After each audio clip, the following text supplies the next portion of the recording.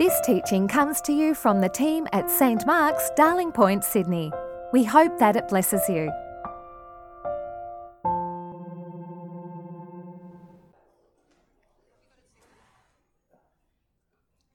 Right, we might get started. Good morning, everyone, and good morning, everyone who's watching us online.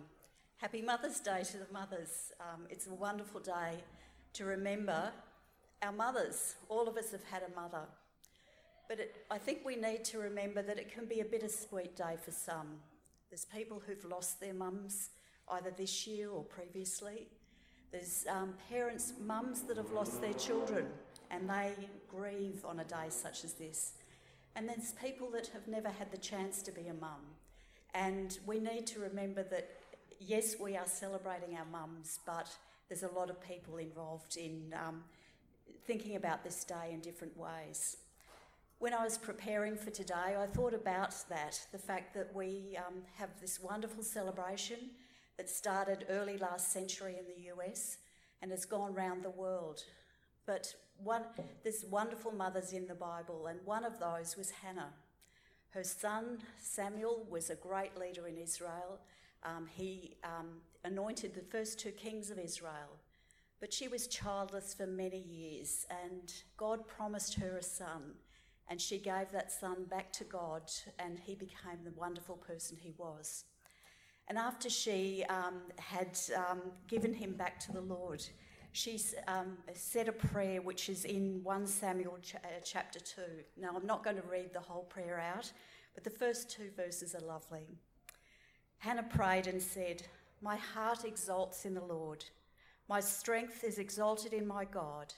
My mouth derides my enemies because I rejoice in my victory. There is no holy one like the Lord, no one beside you. There is no rock like our God." Let's just pray before we move into music. Heavenly Father, we thank you for bringing us here today.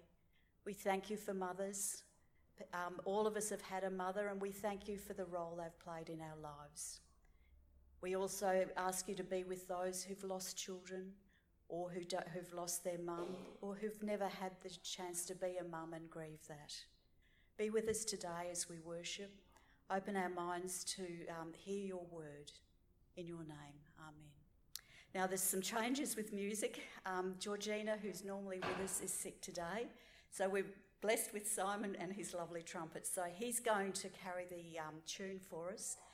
We're not allowed to sing, so you can say the words of the hymns, but there is no singing, and we've got to have masks as well. So I'll hand it over to Simon and Sophie.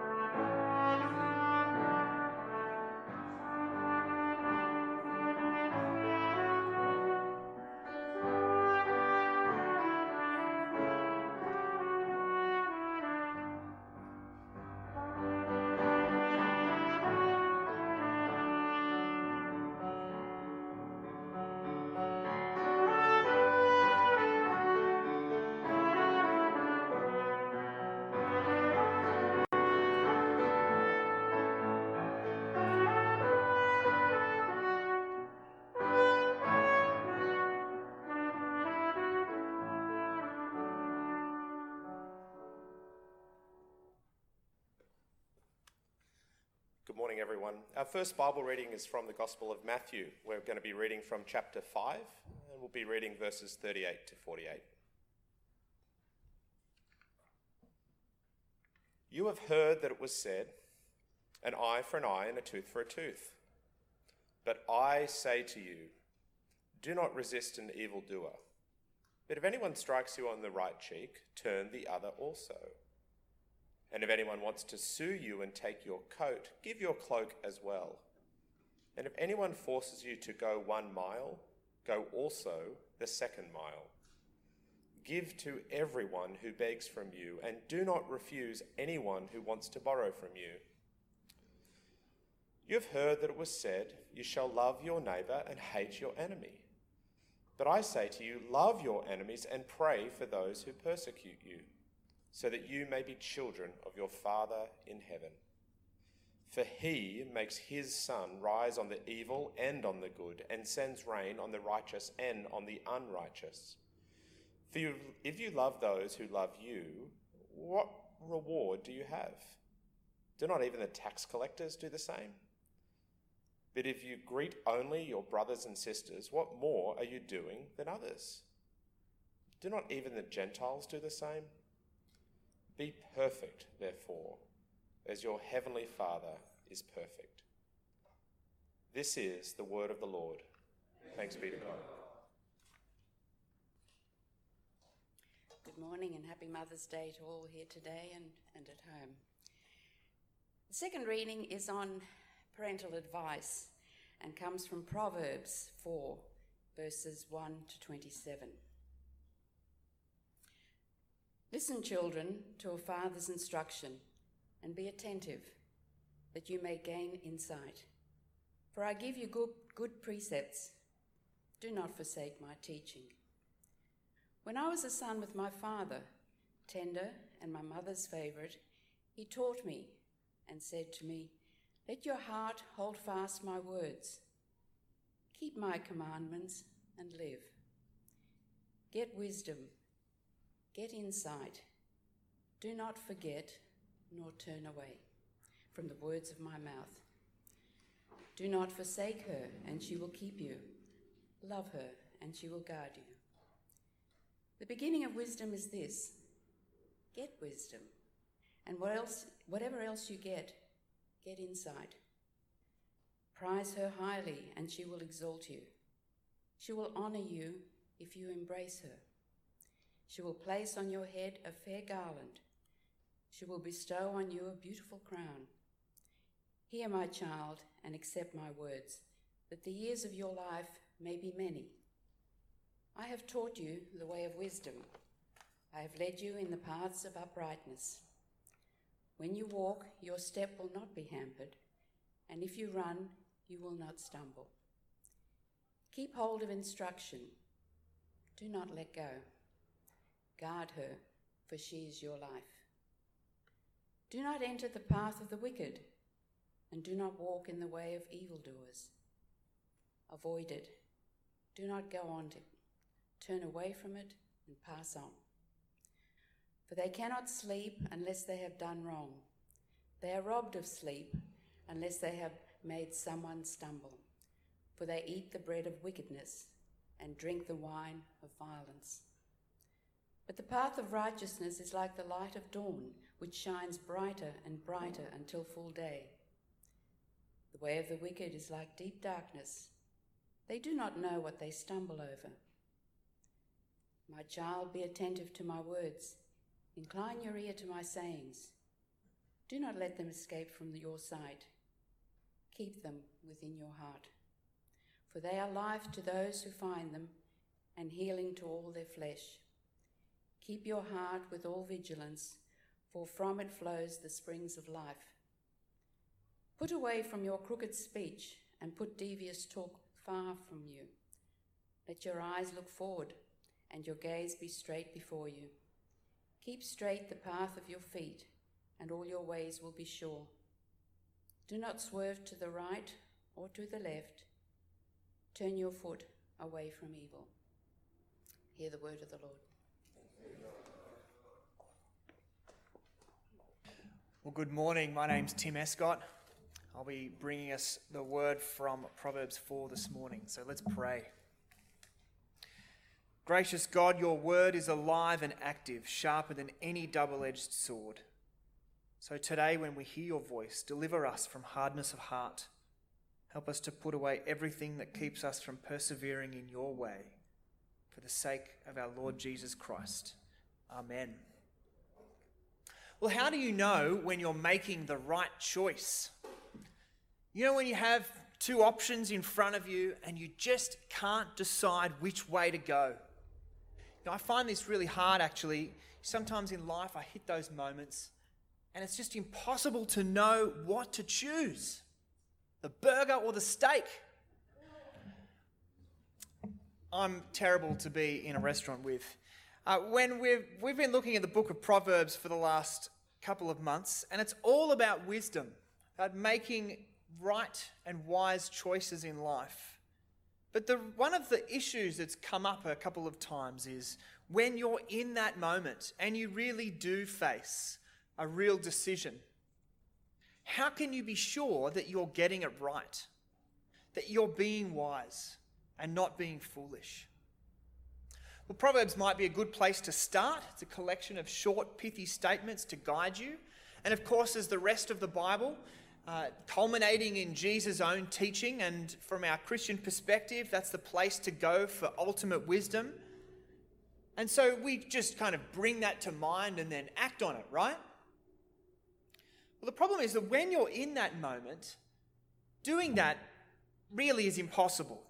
To marshal all that information quickly enough to integrate it together in light of your particular situation and everything that you know about the world, and then to actually want to put it into practice, if that's what living wisely involves, then that just sounds impossible.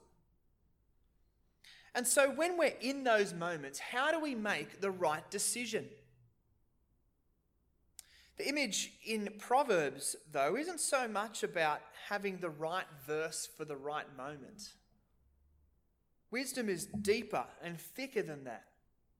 It's more about cultivating a wise character and mind and life and practice that's connected with God and with the world.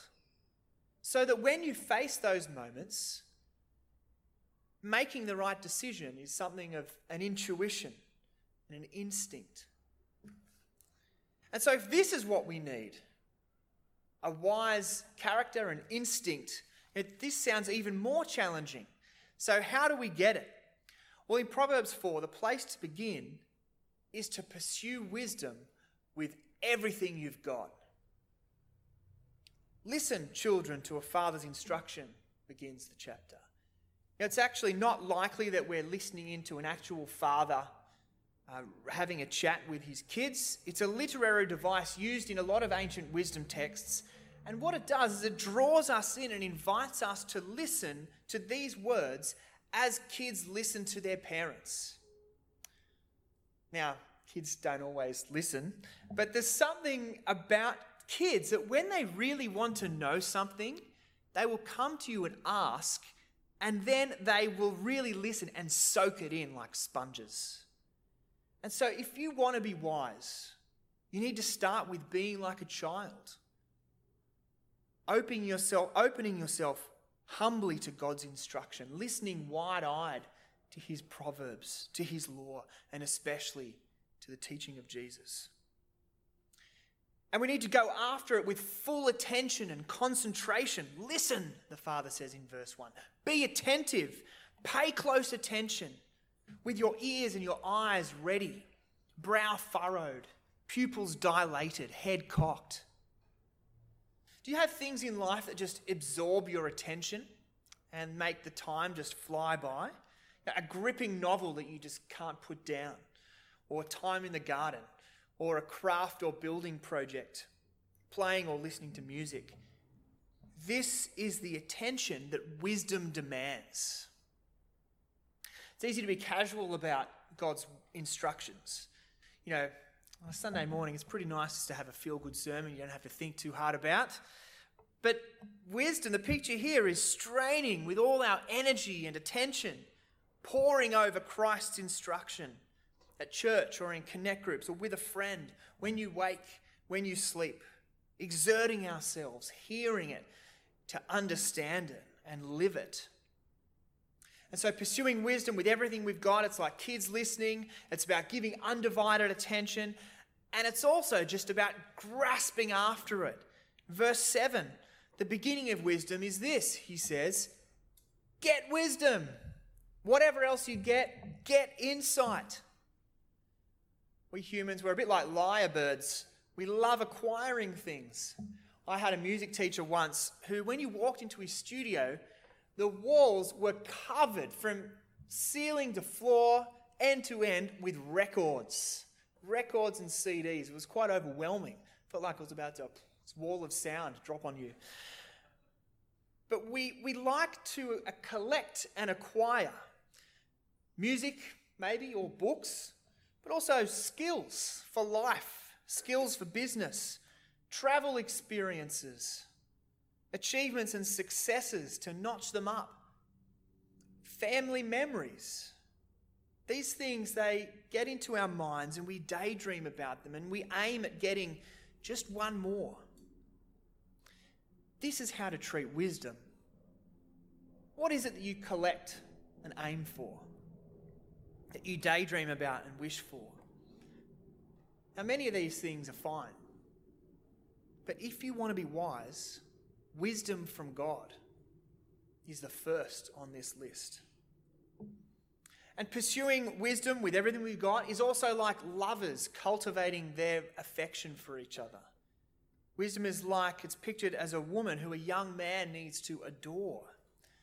Verse 6, don't forsake her, love her, prize her highly, and embrace her.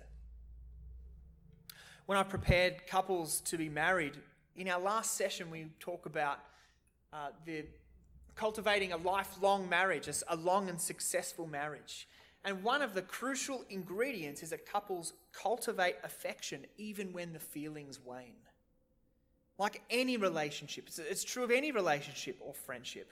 When you invest in it and treat it with care and attention and love, it blossoms. Now, hearing and keeping God's commandments doesn't sound very romantic or sexy.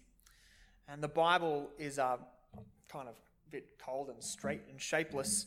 But if you want to live a wise life, that's the love affair to have. Not just kind of dry precepts, but to the loving words of God in Jesus Christ, and to be devoted to living them out. To cultivate a life of wisdom, we need to get after it with everything that we've got. But that doesn't really fix our problem, does it? Because this kind of energy and enthusiasm, it's pretty hard to sustain. It's easy to lose it. There's only so much willpower and energy you can keep exerting. Is it really possible to keep going with that kind of attention? Well, there's an additional approach, and that's introduced in verse 11. Father says, I have taught you the way of wisdom. I have led you in the paths of uprightness. Sometimes it feels like every decision is like a crossroads. That we're at a new place, we have a new decision to make, kind of in the middle of a vacuum. Which road will I take this time, the wise road or the foolish road? But the image in Proverbs is that there are two main roads that each of us already live on. A wise road and a foolish road. And at some point we will make a fundamental decision about which road we will be on. And that more fundamental road gives direction and forward movement to every other decision that we make, every other crossroad. And so when you're on the wise road, wisdom comes more naturally. And when you're on the foolish road, foolishness is second nature. And so the most important question, if you're wanting to make the right decision, the most important question isn't, what decision am I going to make now? But which road am I on to begin with? If you want to make a wise decision, you need to walk on the path of wisdom. This means three quick things. First, If you want wisdom from God, you need to make sure that you are on the right road. When we were living in northern England not long ago, we decided to go on a bit of an adventure. We got all 6 of us into a Corolla station wagon and drove to Croatia and back. Not in one go, over the course of 6 weeks. And on our way back, we decided to drive from Paris back up to Durham in the north of England in a day. And so we drove to the coast in France and then went across on the ferry, and that was all fine. We got to Dover down in the south, and we set off to make the drive north past London. And what I didn't realise was how crucial it was to be on the right road. All the traffic from the south needed to converge onto this massive crossing to cross the Thames. And I missed it. And we were stuck in traffic for hours that afternoon because I took the wrong road. I don't think I've ever been so frustrated and angry before in my life. The road rage was... And in the last couple of hours that night, I felt like I was driving a pillow. It was time for Naomi to take over. If you want to be wise, you need to make sure that you're on the wise road. And the way to get onto the wise road is to begin by fearing the Lord. And that's the message we've been seeing come up again and again in Proverbs. The way to begin for wisdom is fearing the Lord, humbly obeying and trusting Jesus Christ. His is the road to be on. He is the source of the very order of creation. He is the ultimate wisdom teacher. And he's the one, when we act like fools, when we make the wrong decision, he forgives us, he renews us, and he welcomes us and empowers us to keep going on that wise road. And so if you're here today and you haven't taken that step, then I urge you, trust in him and live his way, and he will be your life.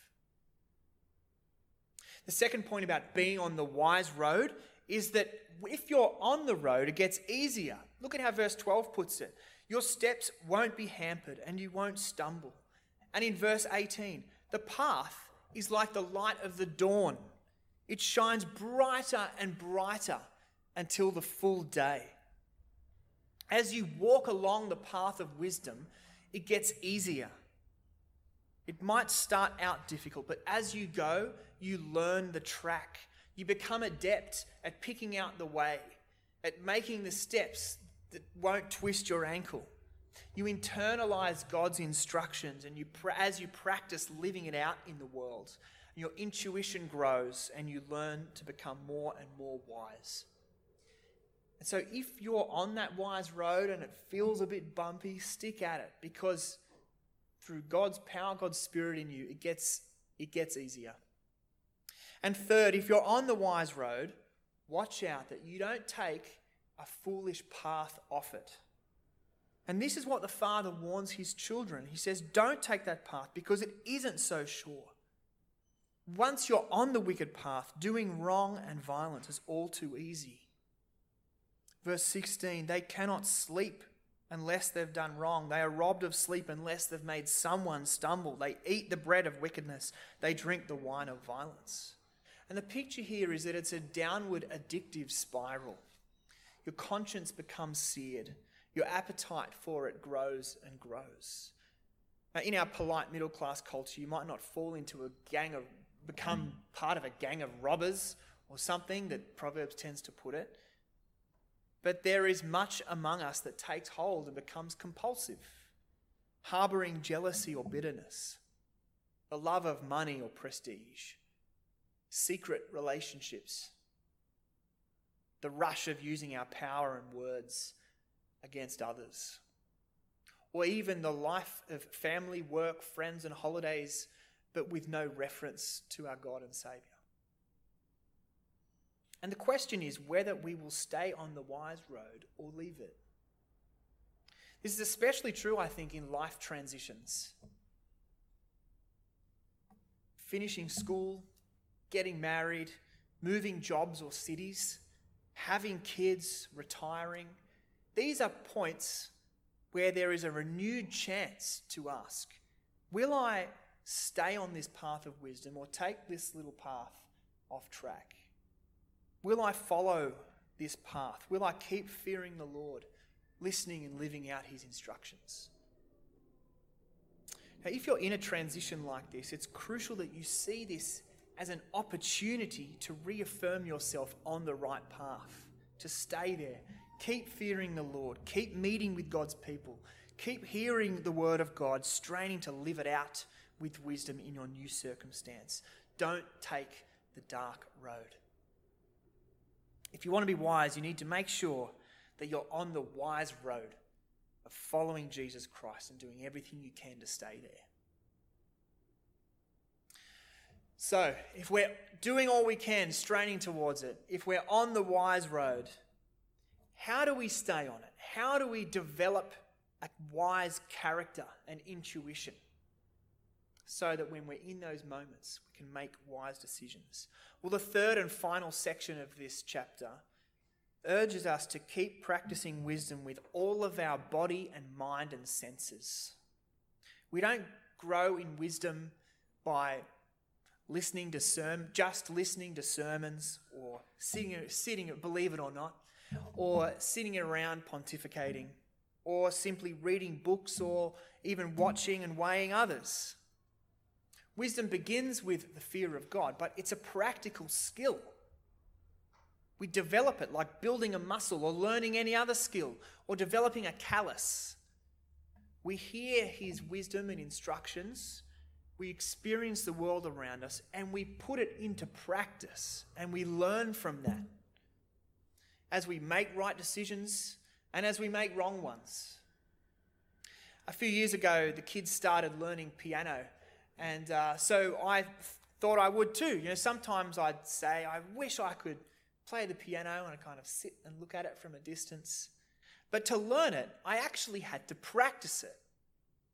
And practicing, it's something that you have to do with all of your body and your mind and senses. I needed to get in there. My teacher always said, get your hands into the keys. You need to feel the keys. Hear the notes with your ears. Read the music. Visualize the keyboard. Get your fingers going. Work up a sweat and feel the music. And it's like that with wisdom. We're told in verse 20, incline your ear to the sayings. Keep them in your sight and in your heart. Now, I think our tendency is to read this and just think of it metaphorically or spiritually. But this is very concrete and physical and bodily. If you want to internalize God's wisdom, you need to hear it, listen to it in church, audio books, online sermons. And you need to see it, read it in your own Bible, copy out important bits, stick them on your fridge, and have it in your heart, internalize it, memorize it. And it's similar with then living out wisdom. Verse 24 talks about actually putting away crooked speech and devious talk, because superficial habits of the way that we speak actually solidifies into how we think and then how we speak naturally. Cynical comments, fashionable grumbles, half-truths, these things harden into well-established habits of thought and speech.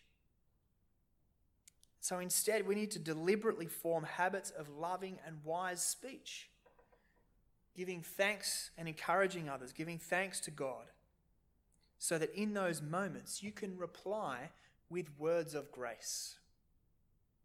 This is part of the power of, when we come to church, of using things like set liturgy, like confessions and thanksgivings, and you singing the same kinds of songs again and again.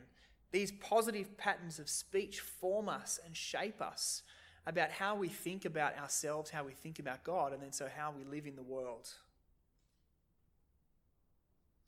And in verse 25, we need to use our eyes, look in the right places and in the right direction.